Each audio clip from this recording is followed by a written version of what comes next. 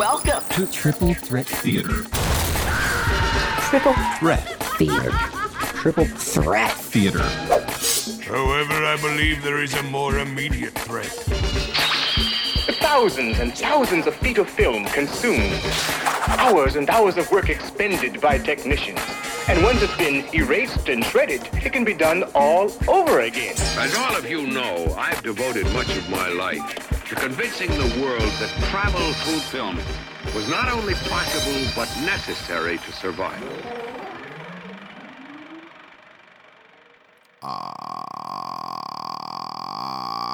Welcome to the Triple Threat Theater podcast. This is episode number 65, and my name is Ryan Miller. I'm Joe Daxberger. I'm fully triggered by that noise.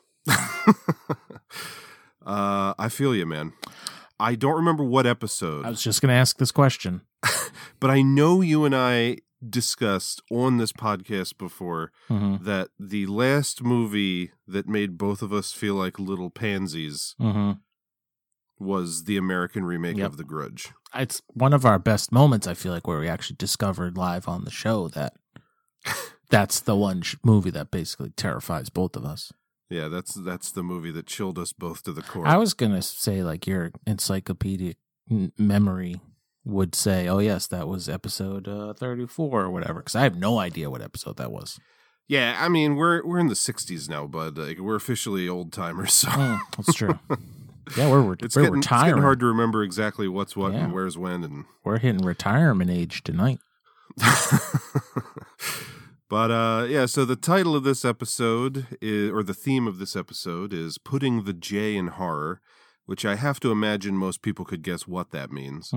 But as for the actual three movies we're going to be discussing, we have Ringu from 1998, we have Ju-on the Grudge from 2002, and we have Chakushin Ari from 2003, which translates to One Missed Call.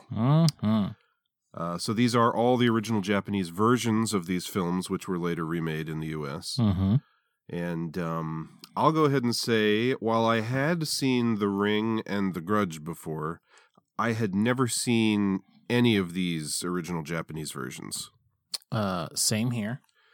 And I've never seen either of the One Missed Call. Yeah, same films, until now. So The Ring was the first of these, not only to come out in Japan, but the first one to get the remake treatment in the U.S. And it was, I think everybody would agree, the start of the J-horror boom. Like, I think that the term J-horror didn't even really exist until The Ring. I mean, and The Ring was like a cultural phenomenon. Yeah. Like, it was it's huge. Like, because we hadn't seen the majority of Americans hadn't seen all the tropes yet, it was like something new. And then, I mean, every single one of the J-horror films that came after it, between like Pulse and One Missed Call, The Grudge, and Pulse. I mean, even ones that aren't Japanese, like The Tale of Two Sisters, that one was South Korean. The Eye was from Hong Kong or something, maybe. But, I mean, they all have, like, the same kind of visuals, and each one, to a degree, was kind of diminishing returns after The Ring, because that was the one that blew the doors open. Right. Was Pulse, like, satellites or radios or something? You know, I saw the American version of Pulse back when it came out. I remember it had Ian Somerhalder in it from Lost. But I've seen it too, but I just don't remember. With a title like that, it surely had something to do with like ghosts and like electric stuff or radio waves. But I mean, it's the same thing as like, The Ring is a haunted videotape. One Missed Call is a haunted cell phones. Like, it's all kind of the same thing. That's why I say it kind of. Oh, it did. Oh, you're 100% correct. It hit the scene big and wore itself thin pretty quick. Yeah. But, The Ring, I didn't see in theaters. I remember not even hearing about it or knowing about it. It came out in 1998. Or no, the original was 98. The remake, I don't remember exactly what year it came out. I know I was in high school. Because I remember... Probably 2002 or something. Probably somewhere around there. But I remember two friends of mine went to the theater and saw it. And they came into school and were like, man, we saw The Ring last night. You have to see it. And me having no idea what it was, didn't know what genre it was, had never heard the name before. Mhm. And like, obviously they didn't want to tell me too much about it and spoil it. So I remember, like, I didn't catch it in the theater. It wasn't until it was on like DVD. I think I rented it from Blockbuster or something with a different friend who also hadn't seen it. And I went in, again, knowing basically nothing. This was like early days of the internet for me. Like going in thinking that it was had something to do with a ring that you would wear or something. Like having no idea, and then watching it and just being blown away. Like one of those movies where I watched it knowing nothing, and it just like, what a perfect way to watch that movie. Yeah, I mean, that's when I can remember seeing in the theater. I saw that and The Grudge in the theater. Yeah. The Grudge was 2004, I think. This was The Ring was 2002. Okay. Grudge 2004. So I would have been, like, depending on what time of the year it came out, either a junior or senior in high school when The Ring came out. Mm-hmm. And then, I mean, to briefly retell my version of seeing The Grudge for the first time. Actually, I have only seen the American one time. Same here. And it's not necessarily, like, I'm not going to say it's because, like, I'm afraid to watch it again. But, I mean, there's plenty of movies that I don't get around to rewatching. And, you know, there's maybe a little bit in the back of my head like, I could watch something that I don't have as negative a memory of. Same. Basically. Same. As that movie. But I have been meaning to rewatch it for a while. Maybe I will, like, sometime soon, having just seen the originals for, like, comparison's sake. But, yeah, so you said 2004. I was at the Kubert School at the time. I remember it was in second year of the Kubert School, so it must have been like late in 2004 that it came out, because I remember being in our house that I shared with Scott Ewan and Chris Yezik, and a whole bunch of us got together, went out to see the movie, and yeah, I just remember it being pretty effective in the theater. Mm-hmm. And then we all drove back to our house, and everybody else was going to, like, go out to eat, or they were going to, like, go to a party or something. And I was either not interested or wasn't hungry or was like a stick in the mud. I don't remember. But for whatever reason, I got dropped off back at our house and everybody went on elsewhere. And it was kind of the last time I can specifically remember doing that thing where you, like, open up the door, walk in the house, and you're, like, reaching around the corner for the light switch to turn the lights on before you, like, enter the room. And then knowing, like, all right, the next light switch is over there, and I have to pass through some shadows. So you, like, run to the next light switch. And just the whole time envisioning, like, the image that stuck out to me was, it doesn't really happen in the Japanese version that we watched for this show. But in the American version, there's a scene where, like, a character looks up, or they don't see what's happening, but, like, the black hair is, like, crawling across the ceiling, like, covering the ceiling. Mm-hmm. That's, like, the image. And that combined with just, like, the wide eyes and the sound. Like, those are the things, those are, like, the triggers that I remember personally. There's one particular from me where which we'll get into when we talk about, but it seems like, from what I remember, the two houses are the same in both movies, layout-wise. Yeah. There's one scene in the remake where it's like the creepy head, like, appears at, like, the top of the stairwell, and it, like, just the head, like, starts to, like, almost like, it looks like it floats down in the shadow, and I feel like that. And it's later in the movie, it's towards the end, and I can just remember that, like, one visual I can still see when I close my eyes. And again, too, yeah, the sound and everything, just yeah. That one certainly struck a chord. Yeah, for whatever reason, I'm with you. I had the same reaction, like you said, when you got dropped off back at the house, but with, of all things, the Blair Witch Project, I can remember going to see that, and then, like, being back at my house and, like, having to go down into the basement and being like, am I really creeped out by my own basement right now because of that movie? And yeah, kind of. Am I going to find someone standing in the corner staring at the wall? Because it was like a creepy stone basement too, and I was like, am I really? Is that where I'm at right now? And yeah, sure enough, I was. So, yeah. I don't remember having an issue with that when I saw that in the theater, like, in the middle of the day with my sister and my grandmother. I love that. You can, like, just remember every person you went to the movies with. And I just remember after the movie was over, my grandmother's, like, only reaction was she was like, Because it was like, that was one of the first, if not the first popular found footage movie, which was like a weird idea at the time. And I remember her saying, like, I kept waiting for the actual movie to start. As though, like, she thought that it was just going to open with some, like, home video footage and then become a real movie, but it never happened. Nice. Yeah. Yeah, that was definitely one where people were like, oh, no, it's real. Like, for sure. Yeah. No one was like, yeah, ready. I mean, they marketed it like that, and yeah. I think if you read into it, like the studio specifically kept the 3 actors from like doing press for the movie or anything, so that like people would be able to say like, oh, they haven't been out there. I think they are dead or whatever. Yeah, that was a good idea. Well, man, horror. It also had like an early viral marketing campaign on the internet. I think I must have listened to like an episode of Mick Garris's Postmortem podcast with Eduardo Sanchez or something talking about it, but he's the director. But yeah, they marketed that movie well. How about that Book of Shadows, though? Ugh. Yikes. Saw it once on DVD. Yeah. Never felt the need to watch that one again, and not because I was afraid of it. Right, exactly.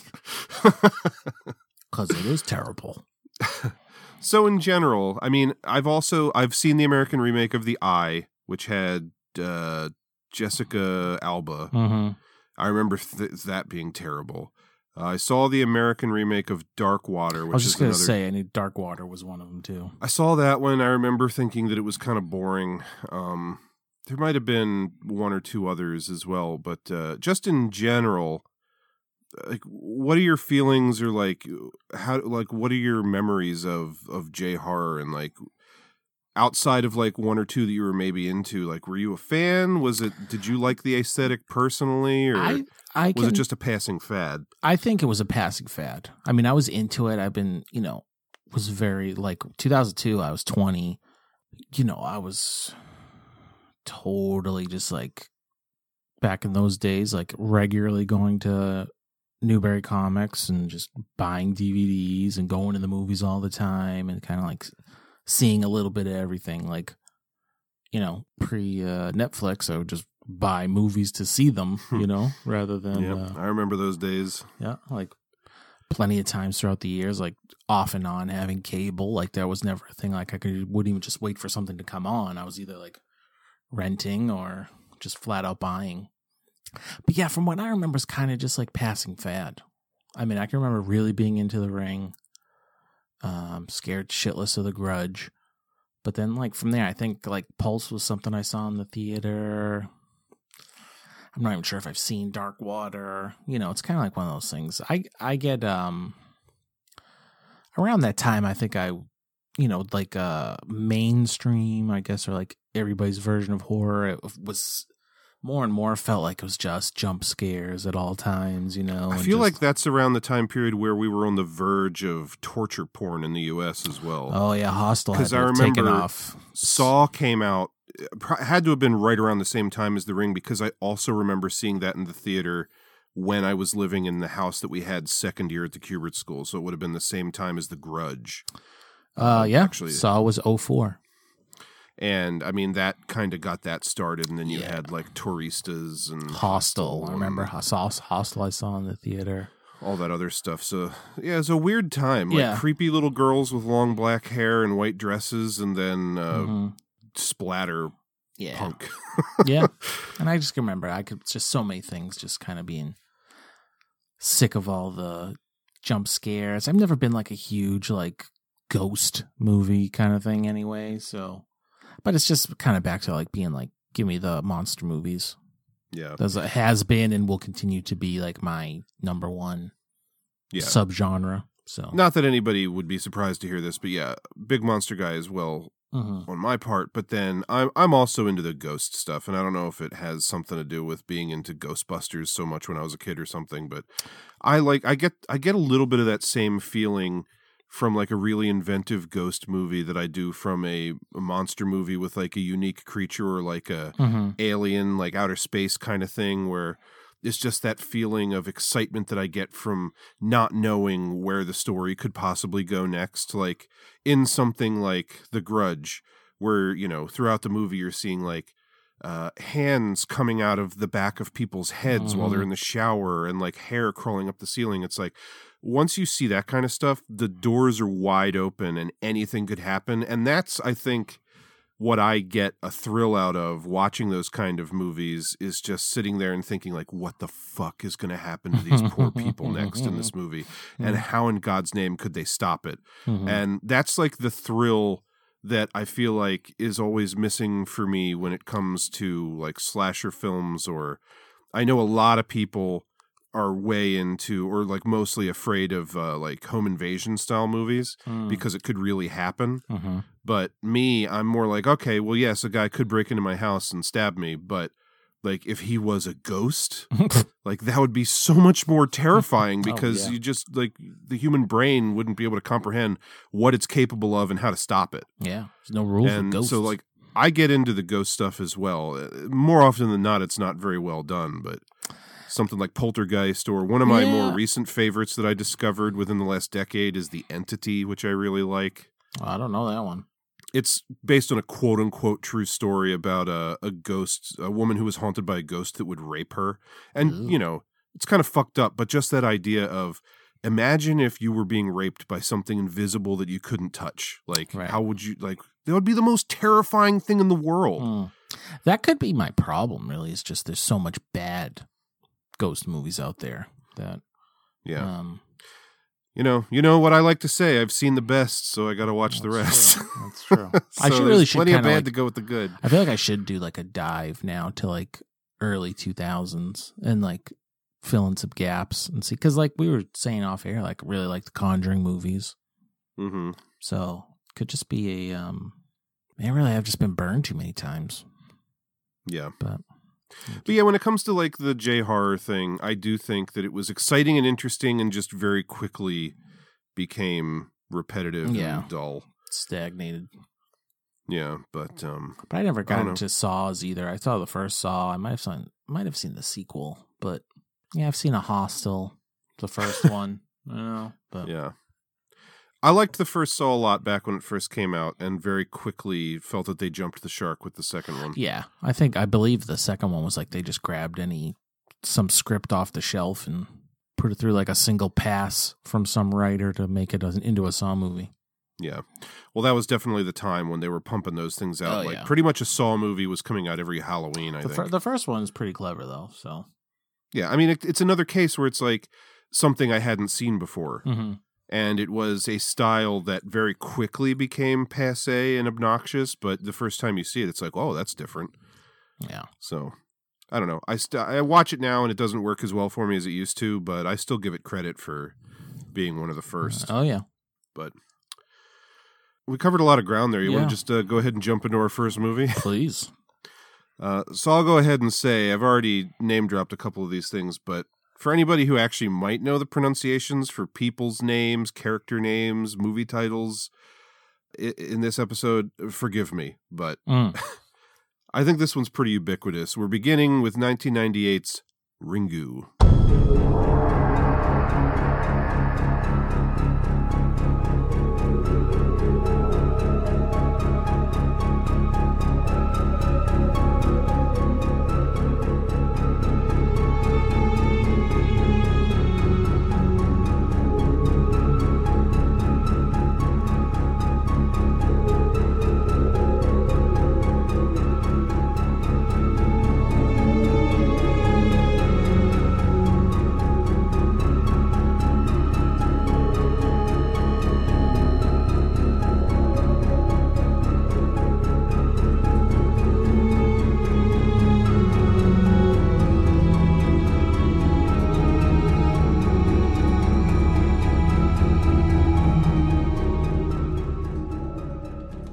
So it's been a couple years since I've seen The Ring, but I've seen it a few times over the years, and I remember, the broad strokes of it pretty well. I was, I guess, a little surprised that, to my recollection, the American remake is pretty close to the story and the visual style of Ringu. From what I remember, I think I've only seen The Ring once. Oh, yeah? Like, just all those years ago in the theater. I mean, it's kind of like, I can remember that initial shot within the first 5 minutes where, like, someone opens the the closet door, and the one yeah. girl's dead, and like her like neck does like a thing, you know, and it's like, and her like jaw is all stretched out, something her like- face is yeah. like distorted. that was always like the thing for that sticks out, and that's pretty much in the original too, not to the extreme, but from what I remember, it's pretty. Well, it's two things. From what I remember, it's pretty spot on. From what I can actually remember, and also like not a lot of killing in this movie. No, It's kind of, I guess, surprising, but not in a bad way either. Just, I mean, a lot of ghost stories, regardless of if it's a Japanese film or an American film, it's, you know, it's all about somebody becomes aware that something is going on, and then they spend the rest of the movie. It's almost like a Sherlock Holmes. Yeah, it's like but a with the procedural. supernatural, where they're trying to solve a mystery to stop like the haunting. yeah, it's like a procedural detective story. Yeah, let me go ahead and run through this really fast. I thought it was kind of interesting. So, you know, obviously seen The Ring before, seen The Grudge, hadn't seen One Missed Call, but watching that one, watching all three of these back to back to back, you notice a lot of similarities. They really are, like, even in addition to like the creepy girls all kind of looking the same in all three movies and everything. They're all based on like a specific kind of Japanese folklore. Oh, And it's not that unique compared to like the Western idea of like what a ghost is. Again, thinking about just like any dozens of movies that were produced in the United States that had nothing to do with Japan, where, you know, there's a tortured soul who's like communicating with somebody who's still alive to like find their body or, you know, right the wrong that happened to them before they can move on or whatever. But I pulled all this off of Wikipedia, and I just thought it was pretty interesting. So according to traditional Japanese beliefs, all humans have a spirit or soul called a reikon. When a person dies, the reikon leaves the body and enters a form of purgatory, where it awaits the proper funeral and post-funeral rites to be performed, so that it may join its ancestors. If this is done correctly, the reikon is believed to be a protector of the living family and to return yearly in August during the Oban festival to receive thanks. oh, And even that reminds me a little bit, keeping in mind I'm not a worldly person, and everything I know about anything I've pretty much learned from movies, but it makes me think of Coco a little bit, which is a completely different culture. But the idea of like, you know, they have the Day of the Dead and they, you know, pay their respects and remember the dead like once a year or whatever, like that kind of rings bells for me there. for sure. If the person dies, however, in a sudden or violent manner, such as a murder or suicide, if the proper rites have not been performed, or if they are influenced by powerful emotions such as a desire for revenge, love, jealousy, hatred, or sorrow, the reikon is believed to transform into a yurei, which can then bridge the gap back to the physical world. Even innocuous thoughts can cause death to become disturbed. Once a thought enters the mind of a dying person, their yurei will come back to complete the action last thought of before returning to the cycle of reincarnation. So the idea basically being like, if you're murdered, then the last thing your soul is thinking of is the person who murdered you and how you want revenge, and then that creates a restless spirit who can't move on. You know, again, like this is just explaining the basic idea that everybody probably already understands from films they've seen, but the yurei then exists on Earth until it can be laid to rest, either by performing the missing rituals or resolving the emotional conflict that still ties it to its physical plans. If the rituals are not completed or the conflict is left unresolved, the yurei will persist in its haunting. So that kind of brings us to what we'll talk about a little bit in The Grudge, where it's like that haunting just continues and will not go away until, you know, it's resolved the way that it should have been. Well, I guess that's The Ring too, though. Yeah, I mean, it's kind of all of them when you really get down to it, which is why I thought it was interesting reading about this, that like all of these movies are basically based on the same concepts. There's a whole part on Wikipedia about the appearance, white clothing.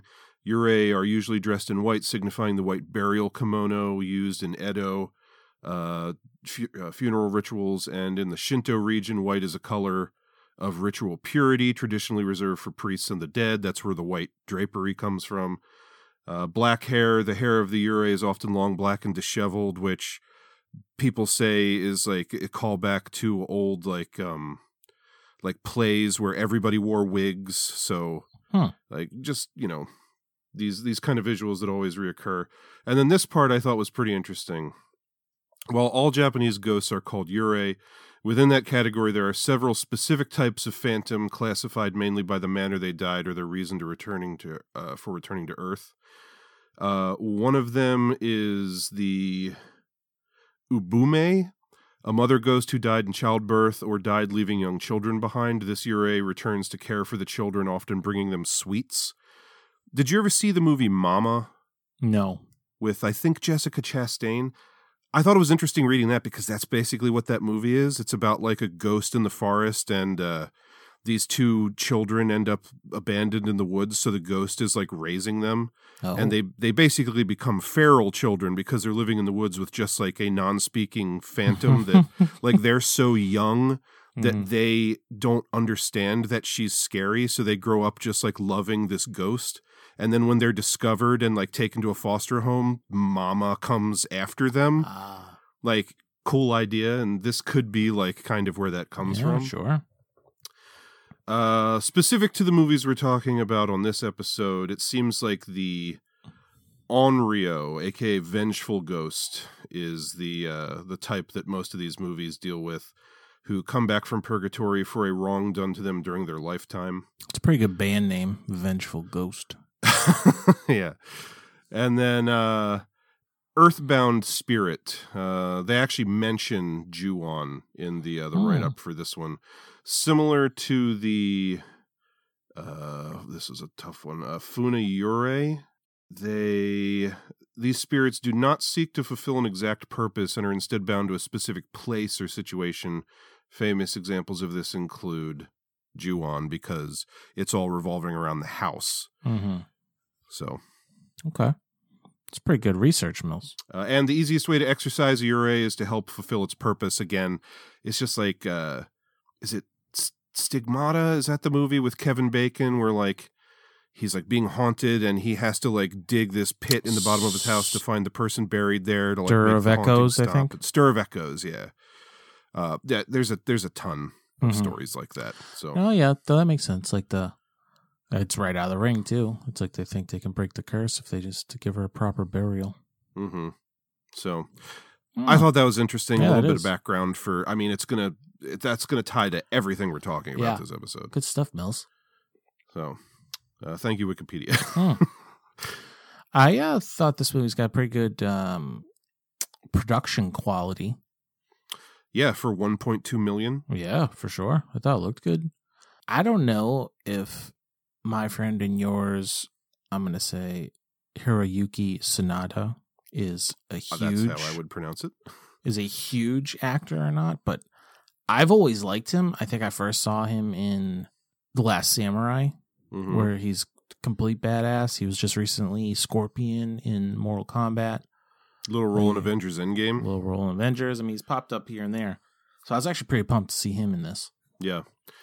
Yeah, back when I first saw this, I obviously wouldn't have known who he was because he hadn't broken through into the U.S. yet. But yeah, he's like the one actor out of all the actors in all the movies we're talking about that has like come to the U.S. Not that should necessarily be everybody's goal, but he's done it. Right. At least a recognizable face.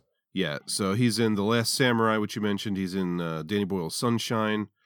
I don't remember him in this, but I've also only seen it once, and it's the worst of the three. He's in Rush Hour 3. Oh, okay. He's in Speed Racer. I don't remember him in that either. I never saw all of Speed Racer. Oh, really? I saw it as the only time I saw it was at a drive-in double feature with Iron Man first and then Speed Racer. The people I were with, everyone was starting to fall asleep, so we left like halfway through Speed Racer. One, do me a favor and write down Speed Racer for a future episode. Deal.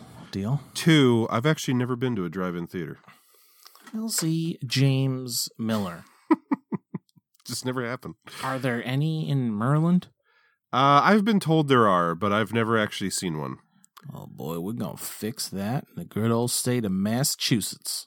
I know Brian's wife Kim has been to them before and is a fan, and we've always talked about going, but we never have. I know for sure the one I've been to, and I've heard there's one on Cape Cod, so Looks like we might just have to make a plan, Stan, one of these days. I'm game to watch a movie, regardless of the circumstances.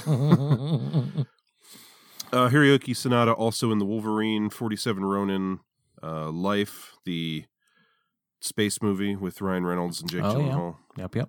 Not the comedy with Eddie Murphy and Martin Lawrence. Mm-hmm. That's what I thought of. Avengers Endgame and Mortal Kombat, and he was also in Army of the Dead, the Zack Snyder HBO Max movie. Zombie heist in Vegas. Mm-hmm. So anyway, he's the man, but yeah, excited to see him in here. Mm-hmm. For anybody who doesn't know, basic idea here is that there's a videotape with some creepy imagery on it. If you watch it after the video is over, your phone will ring, and it wasn't exactly the same in this version. Like in the United States version, the phone rings, you pick it up, and you hear a voice go, 7 days. And then you have 7 days before you will die. Mm-hmm. This one, it's like you just kind of hear noises on the phone. And even when Hiroyuki Sanada's character watches the tape, he says the phone never rang. So, I mean, the rules are a little looser here, I guess. Mm-hmm. Yes, that's basically the premise. And so the main character, she's a reporter, and her niece dies from the videotape. So she dies under mysterious circumstances. So since she's a reporter, she starts looking into like what could have caused her to die and how, and she like discovers the tape. Doesn't really buy into it at first, but then she watches it and very quickly realizes, oh shit, I've just condemned myself to die. Millsy. Now I have 7 days to solve the mystery of how to stop this curse, otherwise I'm dead. Same exact scenario, but you're the reporter. Are you watching that video?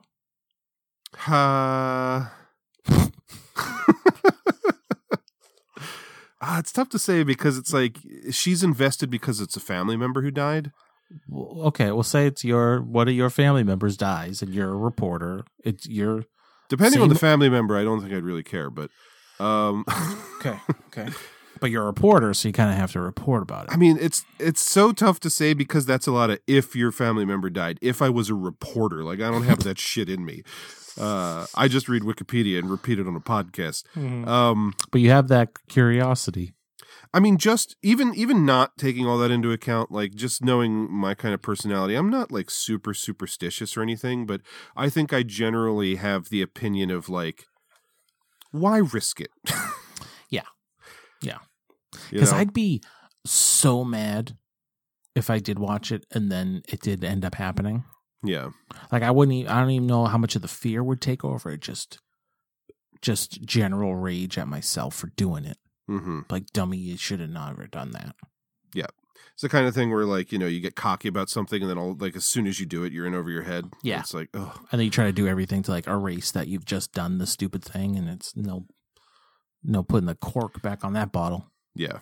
So I don't know. It's tough to say in that situation whether or not I would, but my instincts tell me no, I wouldn't watch it. Okay. All right. I like it. Well, anyway, she does. Yeah.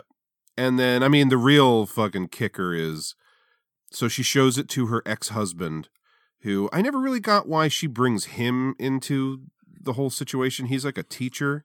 She calls him for some reason. I don't think they even really kind of give you any reason why. Yeah, it's not like, hey, you're a videologist or something, or videographer. Like, would you watch this and give me your opinion or something? But so he watches it. So he's cursed like 24 hours after her. And then a couple days into her, like, ticking clock, her young son watches the video. Which is a great scene because she like freaks out because she opens the sliding door and he's there watching. He's sitting there with the last frames of the video playing. And then so she's like, well, even if it's not for me, I got to figure out a way to stop this curse to save my son. And so it's like good stakes. It's an interesting setup. The video itself is creepy. I don't think it's as creepy as the one in the American version. The one in the American version, to my recollection, is significantly longer. With like a lot more imagery of like flies and like fingernails being peeled off. This one was pretty simple, but I mean, it does the trick, whatever. Yeah. But yeah, I love all the setup, and then it's pretty much just like a, counting down every time it's a new day, the date comes up on screen, and, it's just like they're moving ever closer towards hopefully solving the thing. Yeah. So yeah, it's like, it's never boring. It moves at a pretty good pace. The only thing I have to compare it to, of course, is the American version. I'm trying my best not to compare it too much, but my reaction was similar. Like, they're very similar movies. And I already liked the American one, so it's no surprise. But I really enjoyed this version as well. Yeah, I did too. Like I said, I watched this second and was like kind of impressed with like just the overall quality of it. Felt like a Hollywood kind of level production. Mm-hmm. It looks very good. I mean, it's got that kind of muted. It always looks like it's foggy and gray outside kind of look. Yeah, I mean, I like the main actress. Both the leads are good. Mm-hmm. I will say this is kind of with One Missed Call as well. Like, there is like part of me that just like finds the technological aspects of those like kind of goofy. Mm-hmm.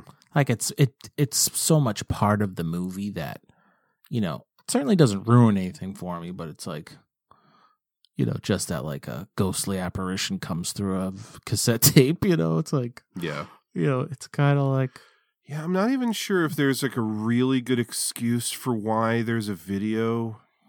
There isn't. Yeah, I don't think there is. It just happens to be, you know, she's below this cabin that got a VCR. I mean, it's fine, but there will always be a little part of me that's just like, it's the same with Pulse. It's the same with One Missed Call. It's just like. Well, how funny or how interesting is it to think that like this movie, it would have been tough for it to come out just a couple years later because VHS was already on its way out. I mean, 1998, they were still kind of in there when they did the Japanese version, but the American version coming out in like 2000 or whatever, or what was it, 2002 you said? Mm-hmm. DVD was already well on the rise at that point. I was full on DVD by like 2000. I got a DVD player in like somewhere in 99, 2000, 2001. Yeah, my first DVD player was in my PlayStation, which I got at the end of the year 2000. So, but I mean, you know, everybody still knew what VHS was at that point. Like, you show a kid these days The Ring, and they might be a little confused. But well, yeah, because the Ring remake is going to be like, wouldn't even be a flash drive; it would be like a Dropbox file. Well, that's the thing is like if you start to extrapolate the concept through technology, it's like, you know, that like if they made it these days, somebody would be uploading that video to YouTube and then it would go viral, and all of a sudden, you know, 7 million people would be cursed in the first day or something. I mean, pretty much. It'd be like a TikTok now. Yeah. I mean, that would wipe out the entire fucking population these days. Yeah. Like, the only people who wouldn't die would be the people who, like, don't have technology. I mean, that would kind of be an interesting premise if you think about it. Yeah. Like a killer video on TikTok or Instagram reel. Yeah, it's simultaneously interesting and makes me cringe. Right.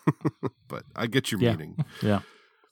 But the one kind of big difference between this and the American one is that, like, that whole middle section, like, the explanation of where the curse comes from is a little different. I don't have the American version real clear in my head, but I know it has something to do with like horses. Like the mother loves horses, and then these horses die, and it like drives her insane or something. Because there's like a part on a ferry where like a horse kills itself by like jumping off the boat into the propeller or something in the American version. I don't even remember that part. This one I actually feel like is a little simpler and based more around concepts that are pre-existing that make it a little easier to swallow and more interesting to me. Basically being that so Sadako is the name of the girl who's haunting people, who's down in the well. Her mother, she had like some kind of ESP and predicted that a volcano was going to erupt. And everybody thought she was crazy. And then when it did erupt, they were like, oh, maybe there is something to this. So they like took her into the city and did like this test with her in front of a crowd of people, and everybody thought that, you know, she succeeded in the test and like got all of the questions she should know the answers to right or whatever, like supposedly proving that she has ESP or telepathy or something like that. And then people immediately were like, this is bullshit, she's faking it. And then that's when you learn that, oh, I guess because Sadako is her daughter, she's had the ESP powers passed on to her, but they're like way stronger in her. And she has the ability to just kill a person by thinking about them dying. Mm-hmm. And so like that one guy's like shouting at her mother at this like, you know, little show that they're doing. Sadako kills him on the spot. She snuffs him out quick. Yeah. And then I think it's her father is now like the mother ends up committing suicide and the father is like scared of Sadako and her powers. So he like knocks her over the head and dumps her down in a well and leaves her there. And then she slowly dies stuck at the bottom of the well over the course of 7 days. And that's why the curse has 7 days. Mm-hmm. And something else that's kind of funny is in the American version, I know they hit it over the head when they reveal what the ring is, which is like, as if you're down in the well and you look up, it's like the little rim of light that you can see around the like lid of the well.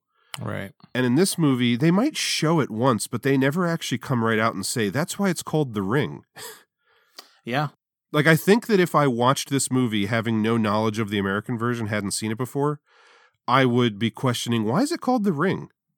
Yeah, they don't. I'm sure there's like a bit of dialogue in the remake about it. Oh, there definitely is. I remember that, like them explaining it, because that's like how I ever knew like what the title meant. They don't even give you a taste of that in this one. Yeah. Like, I think I would be thinking that it's because it's cyclical. Like, if one, like, you know, you pass it on to the next person by showing it to them, and that's how you, like, you know, stop the curse from affecting you. Mm-hmm. Mm-hmm. Which now also reminds me of the movie It Follows, where it's like you have sex with someone and now the ghost is passed on to them, and the only way they can stop the ghost from killing them is to have sex with somebody else. So it's like you're passing on the curse to somebody else, and that's how the curse stays alive, because the only way to stop the curse is to give into it and die. Mm-hmm. Yeah, no, it's 100% accurate. So I guess what we're saying is that in Hollywood and all film studios across the world, there's very little originality left. There's no original idea.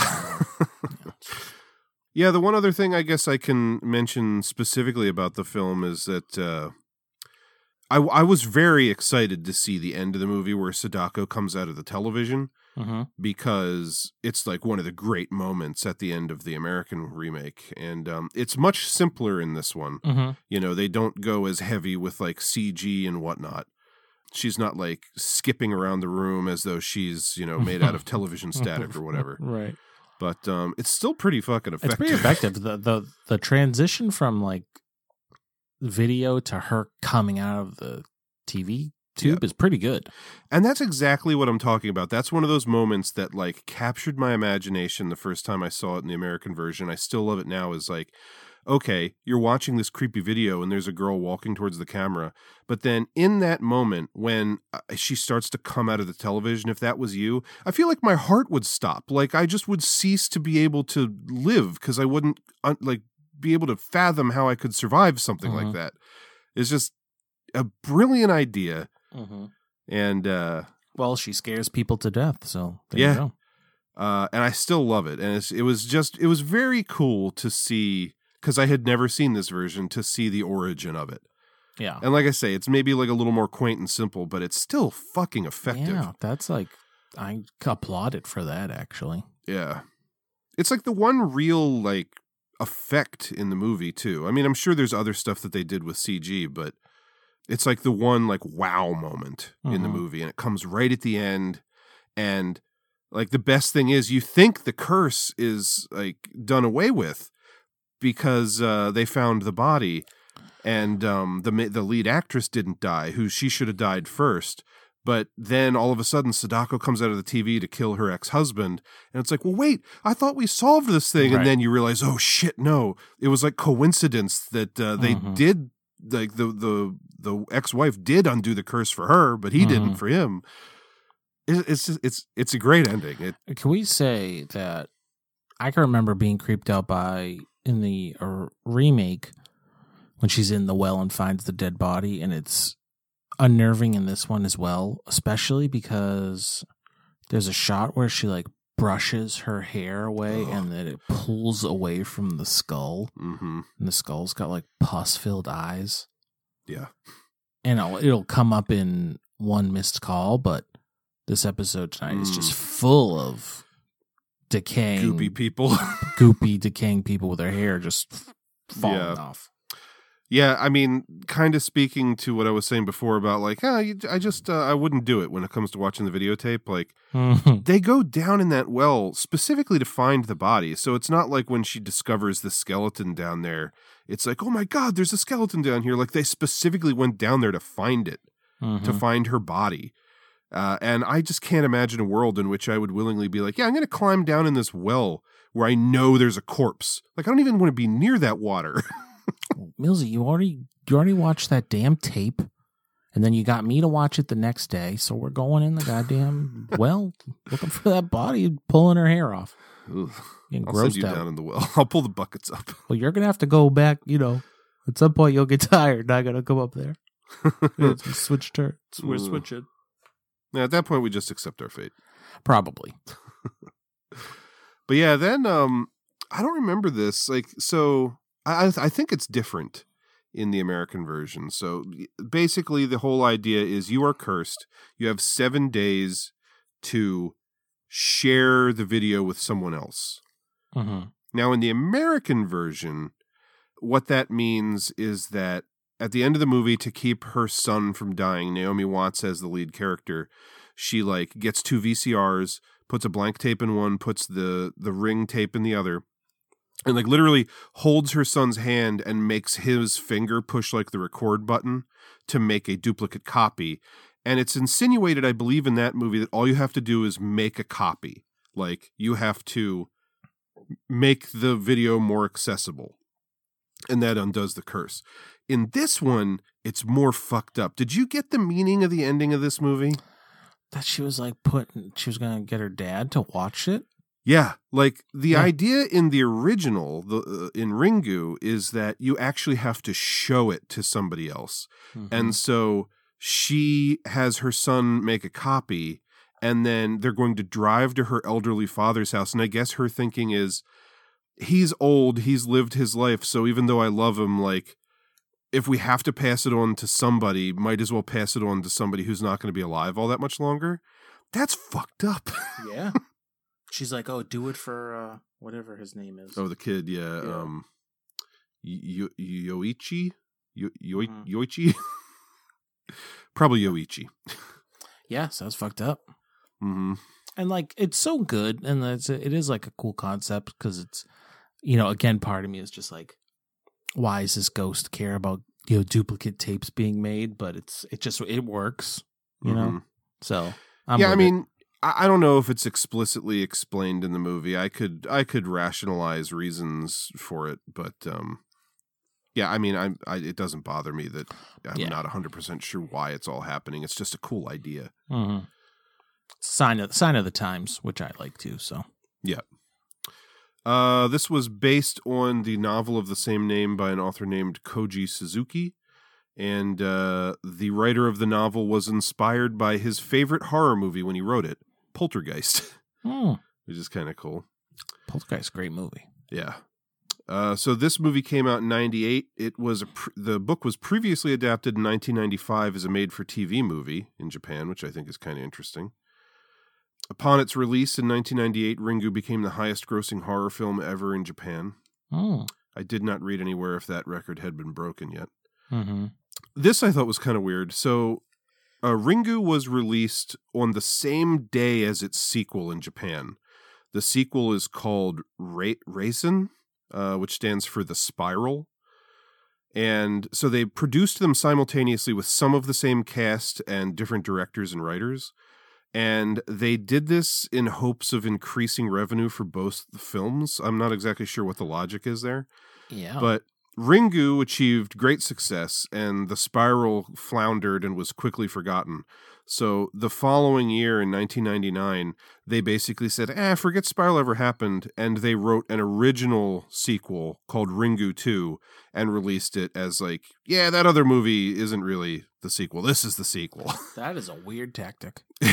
Yeah, and Ringu 2 was way more successful than Spiral was. There is a prequel titled Ringu Zero Birthday that was released in 2000, and another sequel titled Sadako that was released all the way in 2019. Oh. And then I guess Ringu and The Ring in general just became such a phenomenon that they went back to Spiral, the one that was kind of the redheaded stepchild that they forgot about. And they made 2 sequels to that in 2012 and 2013 called Sadako 3D and Sadako 3D 2, which continue the story from that movie. Sadako 3D 2.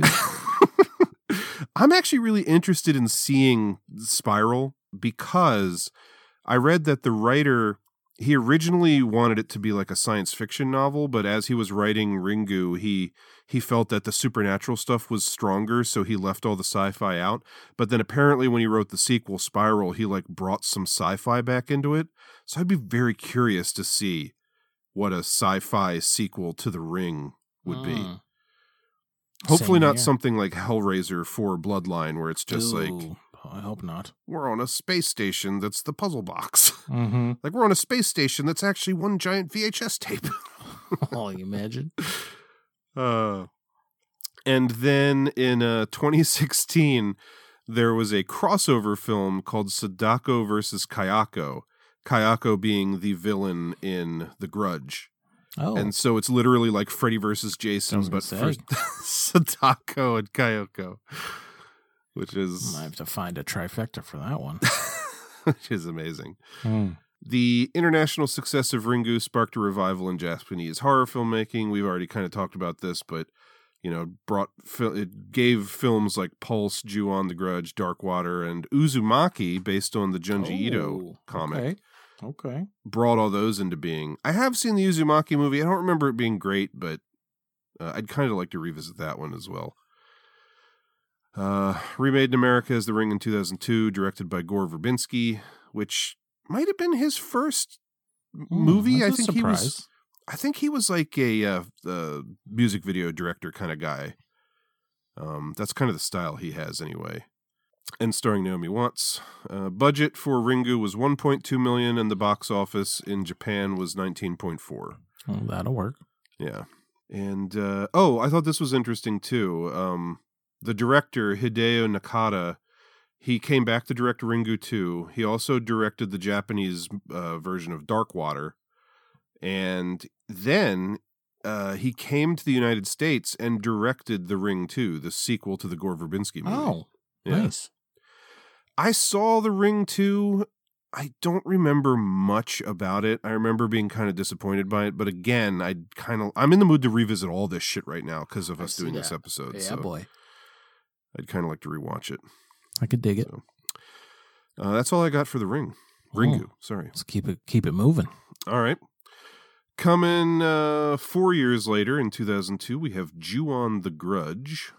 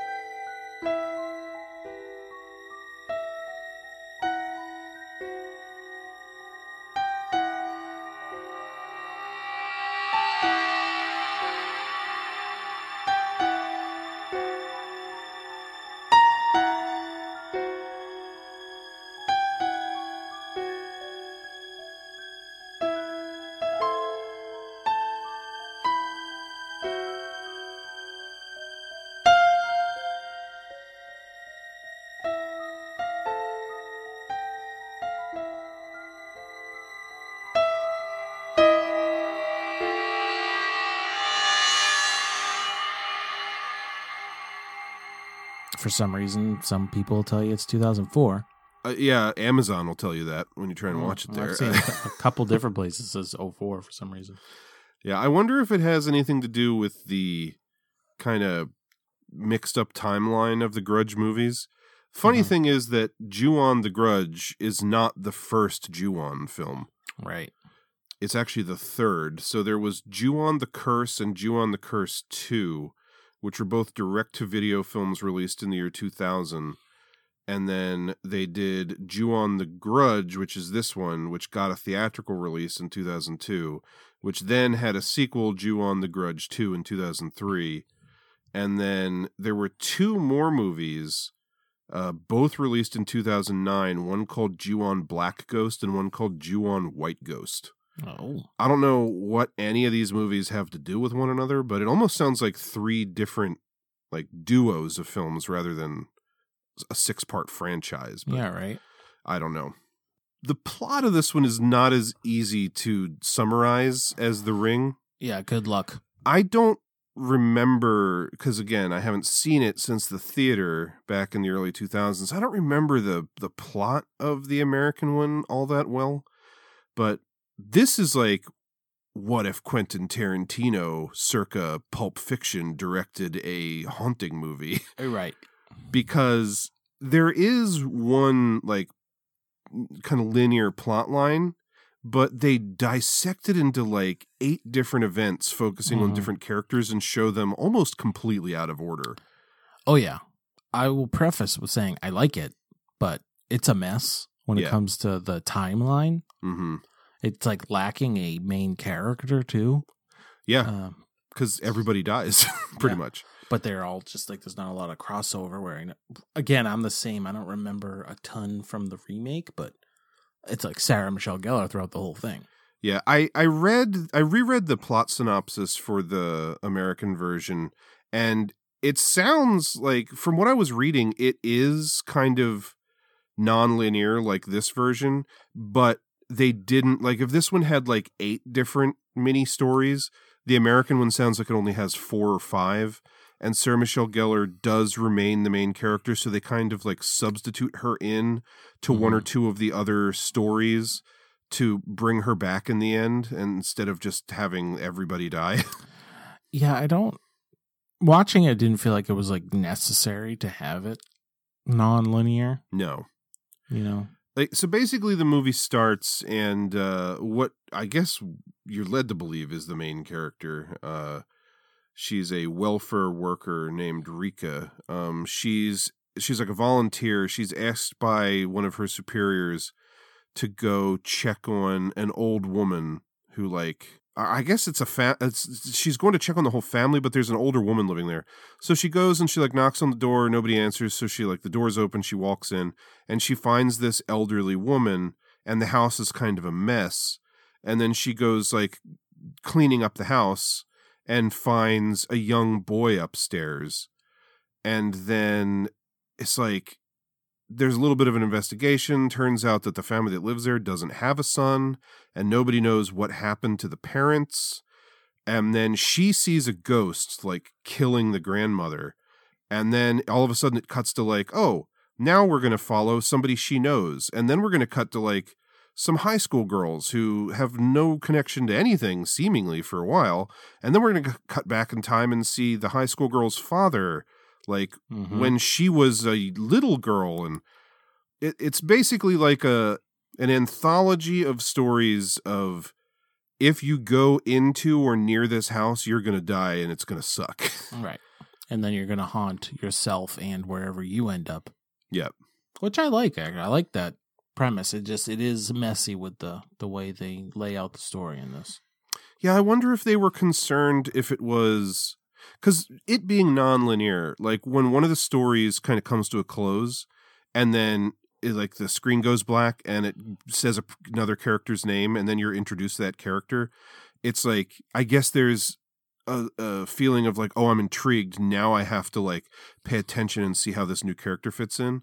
If it was done linear style, then it's just like, you would know who the next character is, and like you'd watch someone die, then move on to the next one, then move on to the next one. Yeah, certainly. There'd be they did it for a reason. Yeah, absolutely. I'm guessing that's why they did it. But yeah, after like the 4th or 5th time, I was sitting there like, how many more of these are there? So like, I'm with you. Like, I like the premise, I like the general vibe of the movie, but it does feel a little tedious at some point. I just resign myself to probably halfway through, like, I could see what's happening, and I'm just going to take it for what it is, and I'll probably just try to read about it afterwards. Yeah. Because I actually do, like, a lot. I watched this last and was, like, excited to, like... Face your fears? Pretty much, like, not exactly revisit my, most feared movie, but am in a certain way. And I don't think it has the production quality of The Ring, or Ringu rather.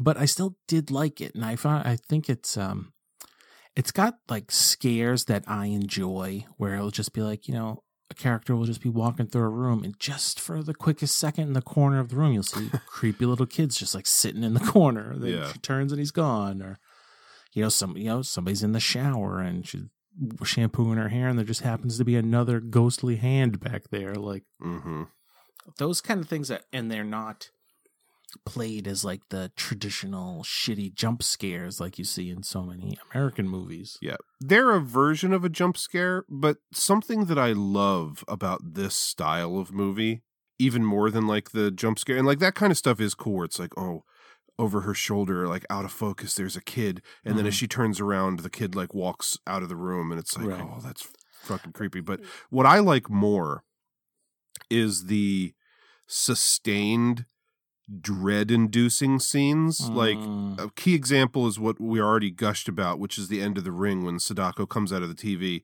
and the guy just doesn't know what the fuck to do with himself, and she just like slowly walks towards him, and then he dies of fright. And same thing in this, like, I mean, the end scene, similar to The Ring, is like that girl is crawling down the stairs. You see every step. And the main character is so scared that she just like can't fucking summon the strength to get up and move.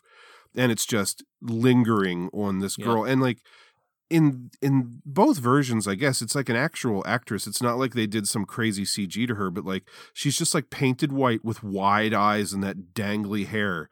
And she's just slowly crawling towards the viewer, and it's fucking effective.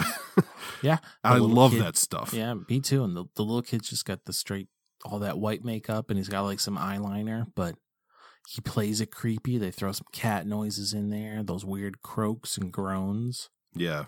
And whoever came up with that is brilliant. So that like, it's so simple, but It's like, I like how you said too, because it's like a version of a jump scare, but to me, it's like a blink and you miss it scare, where, all the American movies, they'll throw in like that stabbing noise sound that is like forcing you to jump, where they don't do that. It's really just, you just think you're just watching another scene as a naked kid walks by in the background, like, or, he's like, they took the camera angle changes and he's just like squatting on the bed while the girl's trying to sleep. Yeah.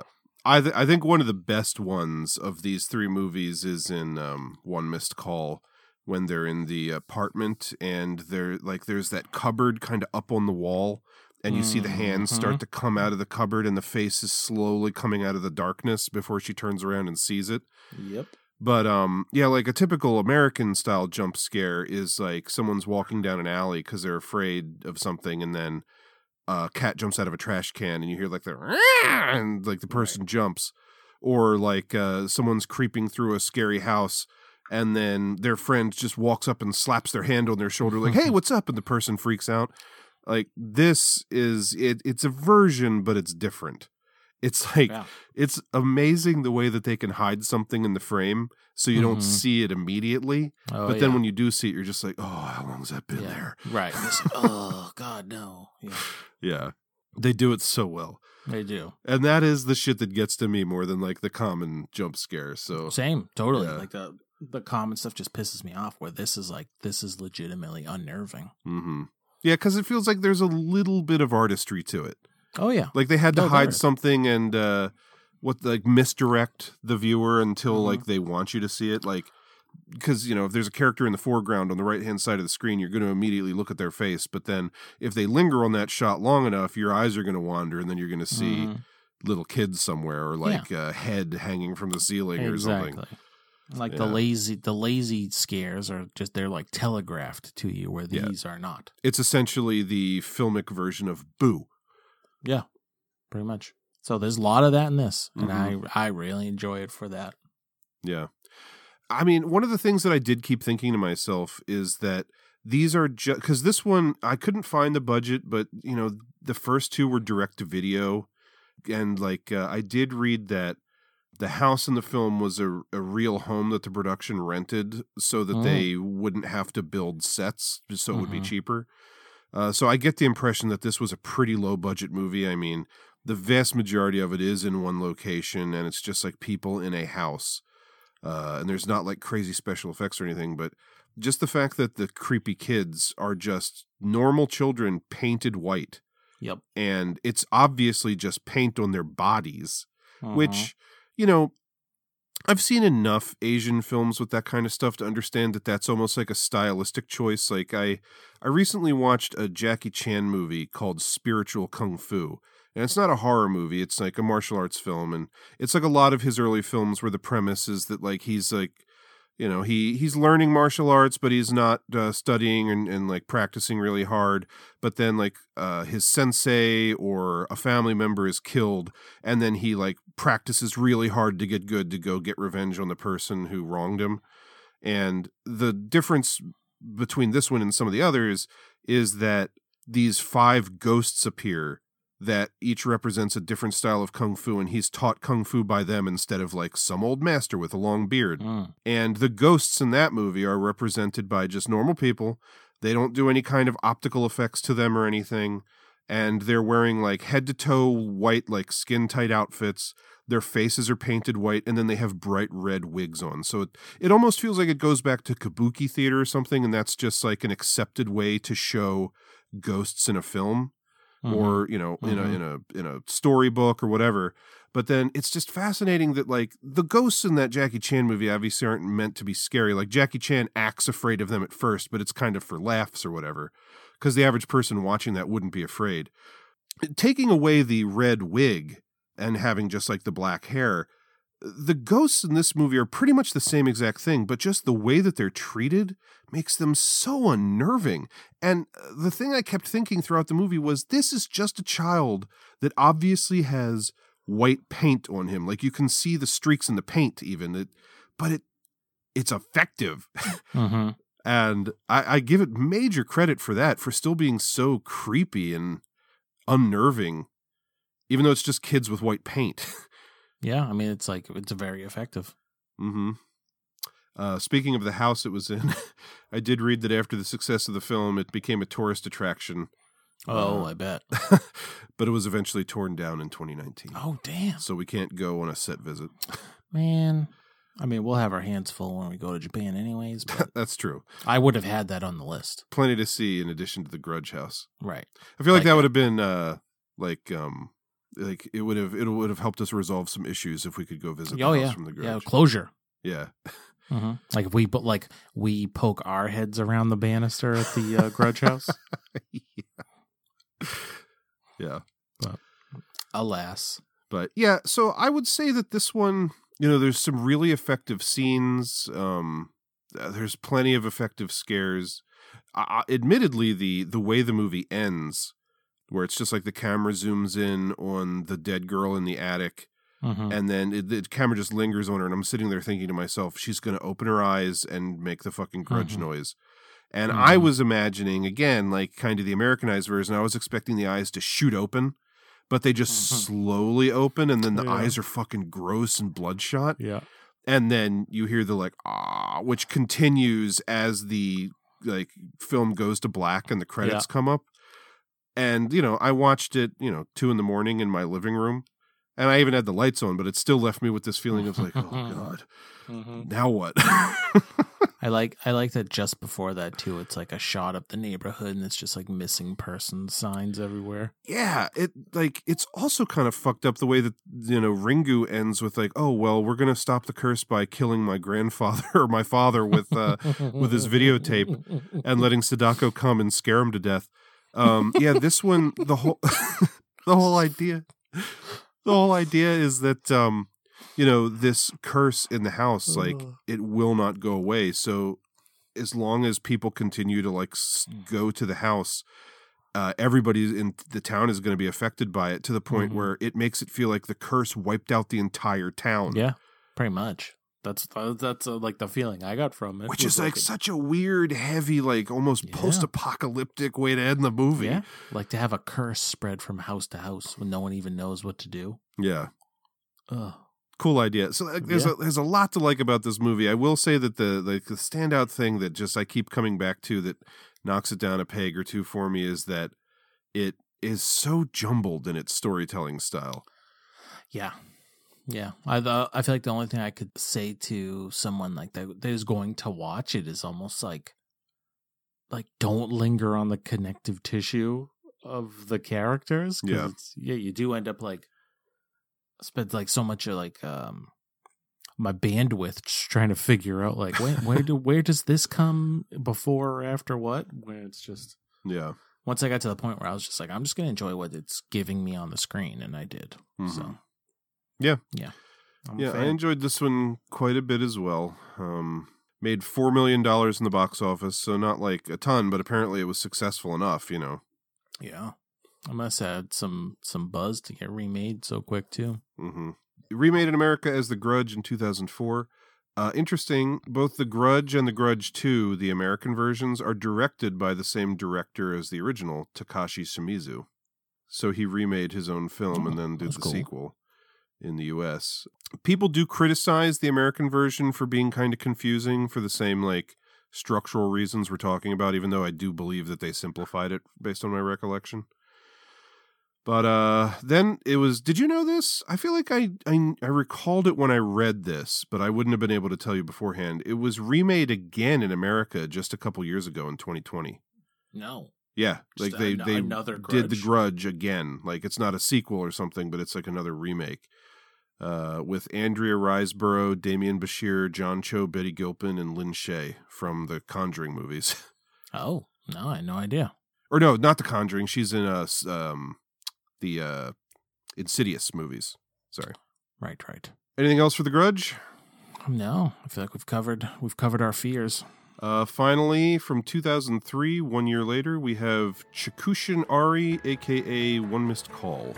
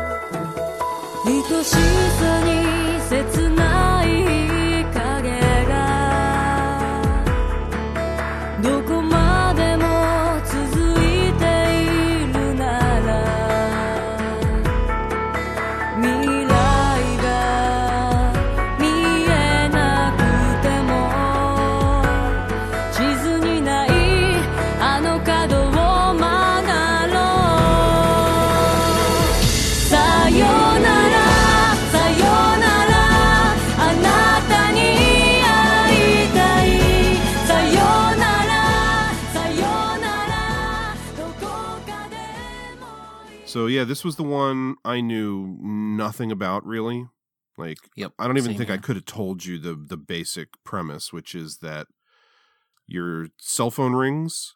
It's a ringtone that you don't recognize as having on your phone. And when you look, it turns out that the phone number is your phone number. So you're getting a call from yourself. And then when you listen to the voicemail, it tells you that the voicemail is from like 1, 2, or 3 days in the future. And you hear your own voice saying something and then screaming as you die. Right. So it's like through your cell phone, you get a premonition of your own death. You know when it's going to happen, but you don't know how or where you'll be when it happens or anything like that. Which, it's a little convoluted sounding, but it's still a pretty cool idea.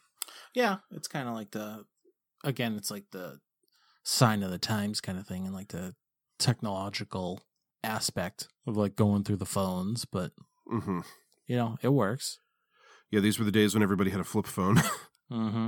Yeah, I like the idea of this one. Gave me a little bit of a Final Destination vibe. I was just gonna say that. Like, yeah, it's like Final Destination. It's like it's like death is coming for you, and it's like inevitable. And like in Final Destination, they can keep like avoiding their own deaths, but it's all going to come back around. And in this one, it's like seemingly no matter what you do. Because, like, I kept thinking to myself, and they touch on this a little bit. So you get the call, and, like, the first girl, she hears herself say, like, oh, no, it's raining, and then she screams. And then, you know, a little while later, we cut to her, like, walking home alone. And I'm thinking any minute now it's going to start raining. And then it does. And she's, like, thrown off of a bridge onto an oncoming train by, like, an invisible force. Mm-hmm. And I was thinking to myself, like, okay, well, once the main characters in the movie understand what's going on, like, I would just, let's say, if I'm supposed to die at, like, 10:34, at, like, 10:20, I would just go to a police station and, like, sit in the lobby or something. So I'm, like, around people to see, like, if I could stop it. And, like, you know, whatever I heard myself say, just, like, sit there silent. Don't say anything. Like, it's this weird thing of, like, how much does fate play into it? Right.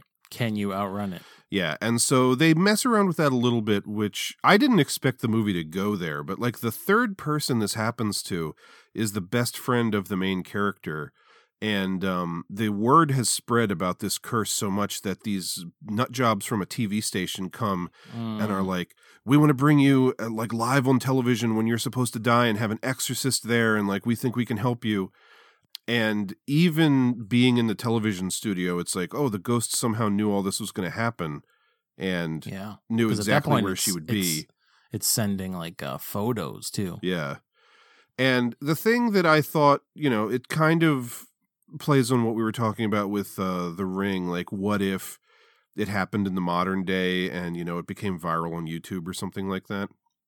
I thought that they almost did themselves a disservice by tackling such a big idea as we're going to put you on television when you're supposed to die. I love that concept just as, like, this is an interesting wrinkle. But then the fucked up thing to me is, so they bring the girl into the studio, like the cops don't believe in the curse and all this stuff, but then they live broadcast on television this girl as, like, this ghost comes out and fucking twists her head off. Yeah. And then you never see any of the people from the television station again. Like, at that point, it would become, like, worldwide. This is the craziest thing that's ever happened in the history of humanity kind of situation. But it's like, it's never brought up again. And it kind of, like, it was a cool idea, but it happened early enough in the movie that it's just like nothing else came from this. Right. Like, there's not, like, mass hysteria across the country. Yeah, like every organization throughout the world that's name is just, like, 3 letters didn't, like, come out of the woodwork and, like, try and figure this out, or it still just falls to 2 people walking around in an abandoned hospital at the end. Right. But I digress. It is a cool idea, but again, it just felt like almost a weird missed opportunity. Yeah, it's like someone was aware enough that it was a good idea, but, like, once the idea was used up, it's like, okay, we don't need to ever touch on it again, which is, you know, poor choice. It feels like that should have happened more towards the end, because that did feel like the middle of the movie to me. Oh, yeah. Oh, absolutely. That's probably right in the middle of the runtime. That was before, like, any of the mystery began to be cleared up. Yeah. Oh, for sure. Yeah, so, I mean, it's a little formulaic in the beginning where it's just phone call, death. Then the television studio thing happens, and, you know, that kind of goes nowhere at some point. Then, like, the real mystery takes hold and they start investigating and, you know, finding out. I did think it was a good misdirect where they bring up the whole Munchausen by proxy thing. Yep. Which I've heard about before, which is where, like, they tackle it in the remake of It. I think it's probably, it's in the original as well now that I think about it, but where it's like a parent either desires their child to be dependent on them or desires sympathy from other people. So they purposefully make their children sick, poison them or whatever, so that the child is dependent on them. And that's what it seems like was going on. Like, it seems like the ghost, the person doing the haunting in this, was mistreated by her mother. So everyone views the mother as being, like, the evil one.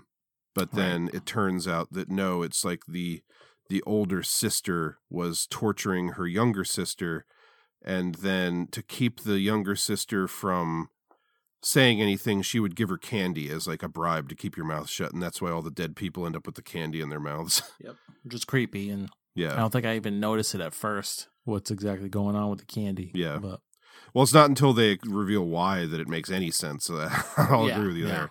Or like the first one, I was like, what is that? Mm-hmm. And Yeah, what popped out of that person's mouth? uh-huh. Oh, it's like a jawbreaker. All right. But yeah, I enjoyed all that mystery stuff. I thought that was a pretty good twist, especially since you don't find out until after there's already a zombie mom walking around, which Right. she's the one that you alluded to earlier. That was like, this movie definitely felt like it had a bigger budget than the other two. Oh, yeah. Not by much, 1.7, which is only like $500,000 more than the Ring had, or Ringu had. But man, that zombie mother with like all the skin falling off and everything was a good effect. It looked real good. Yeah. The coloring was nice. Looked creepy. Like Mhm. teeth and eyes were extra gross. And then just when sections of skins just start pulling away and Yeah. falling off. I even love that she wasn't just like your typical like pale corpse or something. She almost looked like they had dug her up from like the bottom of the ocean. She was all like green and wrinkly looking. Oh, yeah. Yeah. No, I was a big fan of that. Mm-hmm. So that was super effective, that whole sequence. And yeah, I like the twist of the sister. There's a lot of things that feel kind of hokey and been there, done that in this, like the discovering of a videotape that reveals everything at the last minute. Right. Yeah. That just like conveniently they didn't have before. And that creates like a need for like the last minute. Oh, I have to run to the person's house to tell them that, you know, we were wrong and you're still in danger. But then, yeah, so the ending. Can you explain to me the ending of the movie? Oh, God, no. I was going to ask you to do that. I only kind of know what happened because I read about it. But yeah, when the movie ended, I was like, what? Yeah. Seemingly, I don't feel as bad. seemingly, even though possession was not a part of the movie at all beforehand, the evil little girl, Mimiko, she possessed the lead character and then is planning to torture the male detective. She basically, quote unquote, found a new Nanako, which was her little sister who she would like torture for fun. All right, but she could have done that without I know jumping in someone's body. Yeah. It does not have the nice clean wrap up that the other two do. Yeah. It feels like they were trying to pull one last twist on you. And I actually read that there was even a further ending that they decided to cut because they thought it ruined the tone of the film, where it was going to cut to the exorcist from the television broadcast, who now would have been missing both of his arms because of like being maimed during the failed exorcism. And he was going to get a call, but like the message being left was only like a couple seconds in the future instead of like a couple days. And then something stupid like a pot was going to fall on his head and kill him. And that was going to be like the end of the movie. So probably best that they left that out, but I don't know. I like this one feels like more of the tropiest of the three. Yeah, it feels like a response to the others. Like, hey, they did something successful. Let's copy that. Yeah, and then it's just like, even though I did find it creepy, but there's just like at one point there's like a creepy lady walking on the ceiling or whatever, and it's like, you know, or other times now people are getting possessed. It's like pretty willy-nilly with like what happens or what can be done or not done. Yeah. You know, which I think that's indicative of a lot of horror from that time and still today. It's just trying to scare people by doing anything. Yeah. I mean, it feels like in the case of The Ring, you know, they had a pretty clear understanding of what the villain is capable of and how she's going to accomplish things. The Grudge is a little more broad because it's just like this haunting is going to get you no matter how it has to. But then this one, like, I understand the reasoning behind why the spirit is restless, but I don't understand why, similar to why a videotape in The Ring, like why the cell phones specifically in this one, and what exactly is the spirit capable of? Like, exactly. Yeah. At first, I was like, when the girl fell onto the train in the very beginning, you see like the links in the chain link fence next to her breaking to like allow her to fall through, and that reminded me a little bit of that, like right off the bat, Final Destination, like we talked about, where Final Destination, there's never a physical representation of a ghost or something attacking people or a demon. It's just like things coincidentally happen around them, like objects moving by themselves to make a dangerous situation where the person could fall and hurt themselves or whatever. That's what this seemed like at the beginning, but then immediately the second death that you see is when the guy falls down the elevator shaft, and he doesn't fall down the elevator shaft. It's like he's standing there staring at the elevator door, like, I ain't going near that thing because I already got the phone call, so I know I'm supposed to die. And then an invisible hand grabs him by the ankle and drags him into the elevator shaft. Right. So it's kind of... That and the train seem like accidents, but then by the time you get to, it's either the third or fourth one, the girl on television, it's not like, oh, one of the lighting fixtures fell and landed on her. Like, literally, an invisible force, like, twists her head off. Yeah. So it's like, is the ghost trying to hide what it's doing or not? Yeah. Yeah, because definitely it's not when he pulls that one guy into the elevator shaft. Yeah. Yeah. So it's kind of, like I said, it's kind of like willy-nilly with with the rules, quote unquote. Yeah. By no means terrible. No. I still found it pretty effective. This one, I think the other two are about an hour and a half. This one is close to 2 hours long, and it felt a little long. It did. I think that comes partially from Takashi Miike, who's the director. He's the guy who gave us Audition, Ichi the Killer, Sukiyaki Western Django. He did the most recent Zatoichi live-action film in 2007. He's done like 100 movies, right? Yeah, he's done a shitload of movies. He did... Blade of the Immortal. 13 Assassins. You know, he does a lot of like crazy, gory stuff. He does like some weird comedy stuff. He does... franchise movies, independent weird stuff. He does a little bit of everything. He's like a journeyman Japanese director. But, from the couple that I've seen, like Audition, I think has a couple really good moments in it, but I don't love that movie as much as a lot of other people. Ichi the Killer I watched not super long ago and didn't love it. It felt very long. I remember Sukiyaki Western Django feeling very long back when I watched it. 13 Assassins is a great movie, also has kind of an epic length. And I mean, Blade of the Immortal was him trying to do a adaptation of like a 30-something volume comic book. So that also felt long. So I think the length comes down to him a little bit. Yeah, it's that's like okay too. Like a trend in his movies. But I also think the movie's nice visual style also comes from him because he's a very visual director. Yeah, a lot of it looks cool. I mean, like, I would chalk it up to him for that good creature effect. Oh, yeah. For sure. Yeah. Where I, totally appreciate the simplicity of Sadako and the Kayako and the little boy and Ju-on. In this, it's like they went full-on creature effects for that scene, and it is stunning. So, yeah, it is great. It's like a saving grace of the movie. Oh, it is definitely a highlight, for me as well. Yeah. But yeah, so, this one feels a little more convoluted. It feels like it's try-harding a little bit. It's a little bit long. Feels like it has a Western influence where the others don't. Yeah, I would agree with that. I mean, this was coming after The Ring had already hit in the United States, know, so. Yeah. But yeah, I still liked it, but, it had its issues. This was also the last one I watched, so I don't know if I was feeling a little bit of like J-horror fatigue. I don't know. It's the first one I watched, so and we're kind of on par. So I was going to say it's just not as high and tight as the other two, I think. Yeah, that's a perfectly good way to put it. Similar to Ringu, this was based on a novel of the same name by Yasushi Akimoto. I don't know what his favorite film was, though, unfortunately. This was followed by a sequel in 2005 called One Missed Call 2 and a third film called One Missed Call Final in 2006. Budget was $1.7 million, box office was $16.2. Oh, that'll work. And remade in America as One Missed Call in 2008 starring Shannon Sossamon and Edward Burns. Oh, yeah, girl. I am a Sossamon fan. I am a Sossaman. Yeah. Awesome, man.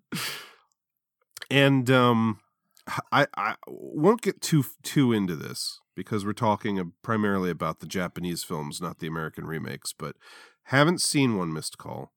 The other day, I was in the comic store, and I was talking to a customer about the fact that I was watching some J-horror movies, because I know that he's a fan as well.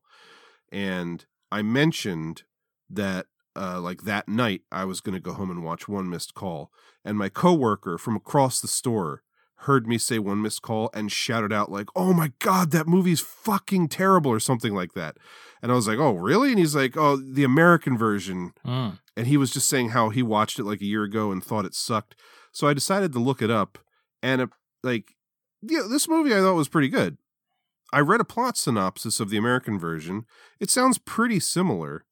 I don't know what the fuck they did to it, but the American version of One Missed Call that came out in like 2008 or whatever, it has the distinction of being one of the few movies that has a 0% on Rotten Tomatoes. Yikes. And I found it on many lists of the worst movies of the 2000s. Damn. And in fact, I saw one list that was like the 33 worst movies of the 2000s based on their Rotten Tomatoes scores. And it was listed as the second worst movie of the 2000s after Ballistic X vs. Sever. X vs. Sever's got to be better than that. I mean, I saw it back when it came out, and I remember that movie being shit, but I don't think I've seen it. Yeah. I don't remember. I know it has a reputation of being god awful as well, but like I find it hard to imagine that the American version of this is that bad. But Maybe. I guess now I gotta watch it and find out. I mean, gotta happen. Yeah, Gotta catch them all. So yeah, that's all I got for Chikusen Ari. Let's get them to them posties. All right, this is going to be interesting. I mean, we've walked this line before with like Japanese posters and like what is their deal a lot of the time. Right. So, and also take into account, I did my best to determine what the quote unquote actual theatrical posters for these movies would have been. So the one for The Ring, I mean, it's got a circle on it.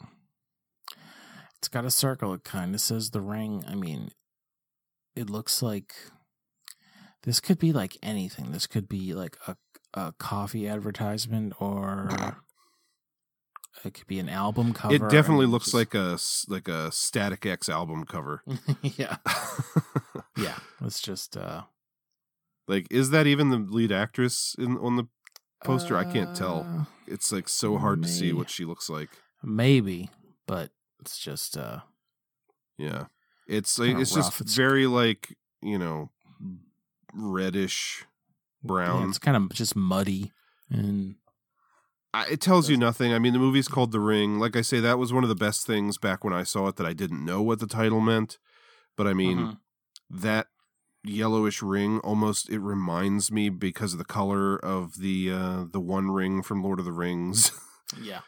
I mean, the Ring poster just needs to show the well, you know. I mean, that would be a good the poster. well in the field. Yeah. You know? Like, what else do you need? Mm-hmm. So, not a very effective poster. No, sir. Ju-on, better.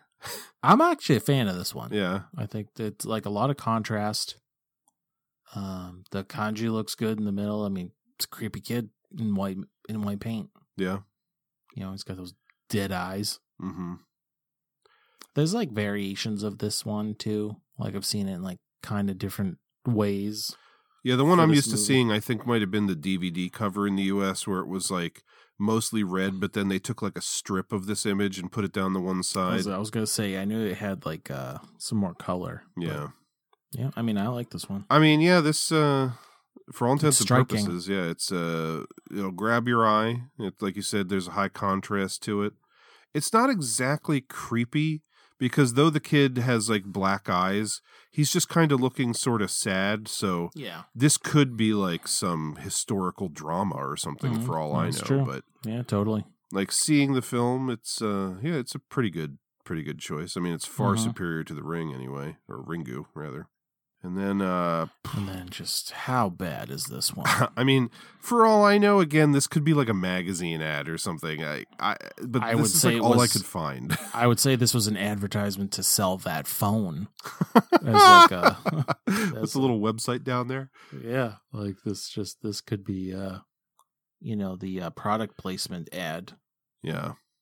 I mean, This looks like, the kind of the kind of shitty like Photoshop posters you see these days for like direct to Netflix horror movies. This is one of those, but made in the year like 2005. It's just so ugly, blurry, terribly done.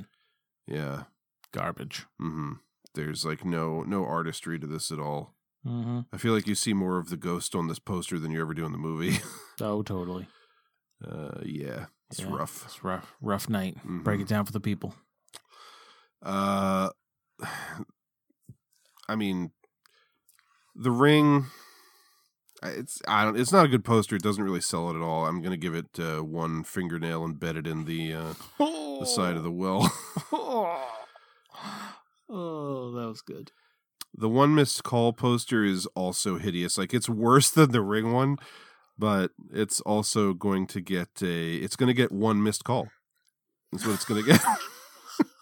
Oh my God, yes.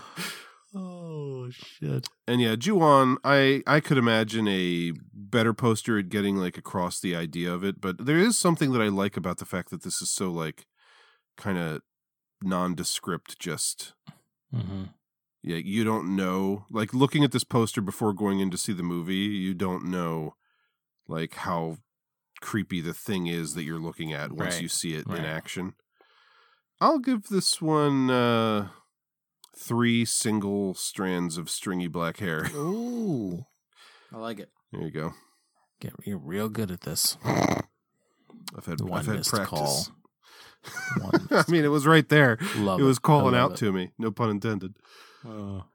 Millsy baby. Buy, borrow, burn. I'll go. Okay. I'm going to give the bye to Ringu. I mean, it's so close to the American one, which I already liked. I love seeing the inspiration for that movie, which I already liked, but it's just, it's a solid film. It's like a great pacing. We talked about how good it looks for how simple it is, and what an effective ending that movie has. When it comes down to the other two, I feel like they both have their flaws, but I'm going to give the borrow to Ju-on, just because I think that the scares, the creepiness factor is more effective in it. I mean, I did say that it feels like it's a little confused in the storytelling method. I feel like that could have easily been fixed if it just wasn't nonlinear the way that it is. And I can't, I'm not saying that like I'm giving it a pass because, if you just rearranged the scenes, it would have been better, because that's not the movie that they made. But I just found that I was more, and this is potentially because I went into the movie with expectations of like, ooh, this disturbed me the last time I saw one of these, but I was more like kind of gripped by it the whole time. It had more of a sustained sense of like dread and kept me engaged in it a little more. And again, what an ending. Like, what a great like final couple of minutes. And then the burn is going to be Chikushin Ari, One Missed Call, which, I mean, it has the great zombie lady, and it's got like a good premise, but it's too long, it's too confused, the ending doesn't make a goddamn bit of sense. Yeah. It's like the sloppiest of the three. And I was like losing interest a little bit here and there in the middle, because this easily could have been a 95-minute movie instead of like an hour and 52-minute long film. Yeah. So I like it. For me, I'll start off with my burn, which is also One Missed Call. Not a toss to the sun. Nope. I mean, there's some stuff. It's like we align completely on that. It's too long. It feels like even like tries a little too hard. It's got a great creature effect, which I definitely give it kudos for that. But the story's just not as tight, and really, it's almost completely ruined for me with that ending, because it just feels unnecessary. So that's what does it in for me ultimately. The other two, Ju-on, Ringu, it's pretty close to a toss-up, but ultimately my bye is Ju-on, The Grudge. Oh. I think Ringu is really tight as a story, like beginning, middle, and end. where Ju-on, like we've said, is pretty jumbled. But when I'm just thinking of putting the horror in J-horror, like Ju-on just like does it for me. And like like I said, it was like almost my viewing experience where I kind of just like let it ride. And I found myself just like really getting like roped into the scares and the chills and just that general vibe of discomfort. Mm-hmm. You know, I liked it in its simplicity. And while the Ringu does have a great ending too, I loved Ju-on's ending. It was really like the scares, I think, were what broke it down for the two of them for me. So, yeah. Buying Ju-on, borrowing Ringu. Ju-on is definitely more of a horror film where there's really no... That one stands out from the other two in that it's not about an investigation. Like, there's a little element to that because there's like some cops looking into it, but since it doesn't have really a main character that you're following, it's not like going along with someone as they decide we have to go to the abandoned hospital. Yeah, totally. It's just... it feels like it could be like a anthology television series where every week you just turn in and the episode starts with somebody going in the house and by the end they're dead. Yeah, right. Like you're just watching the story of their death. Yeah. But yeah, man, I can dig me some J-horror, Millsy. Nice. Conquering Those Fears. It's now your favorite J-horror film. Oh, look at that. Well, friend, now's the time. For episode 66. How many potential episodes do we have? We have 236 themes currently available. 236. What'll it Millsy. be? 168. Wow, that's pretty late for us. High numbers. All right, 168 is going to be Adventure Time. Oh, this is fun. Mm-hmm. I've seen them all. I have not. Which one have you not? The third one. Stop. Never seen it. Wow. That's the one I've seen the most. Oh. Yeah. Oh, this is going to be fun. The first one was a favorite of mine that I have not seen in potentially I was going to say 7 years. Not to give too much away, I was guessing that these are probably all like longtime favorites of yours. Or at least movies that you have like a history with. I mean, just based off of experience, the middle one would be my least favorite of the three. I mean, I've not seen the third one, and I've only seen the other two one time each. So this will be fun. Adventure Time, baby. Yeah. So yeah, Adventure Time. Right. That's pretty broad. I feel like we gave a lot of hints just then, but I don't know if there's anything that could really give it away. But by all means, give us your guesses as to what movies you think we'll be discussing next episode. Try your luck, scoundrels. Yeah, but until episode 66 in 3 weeks' time for Triple Threat Theater episode number 65, putting the J in horror, my name is Ryan Miller. And I'm Joe Daxberger.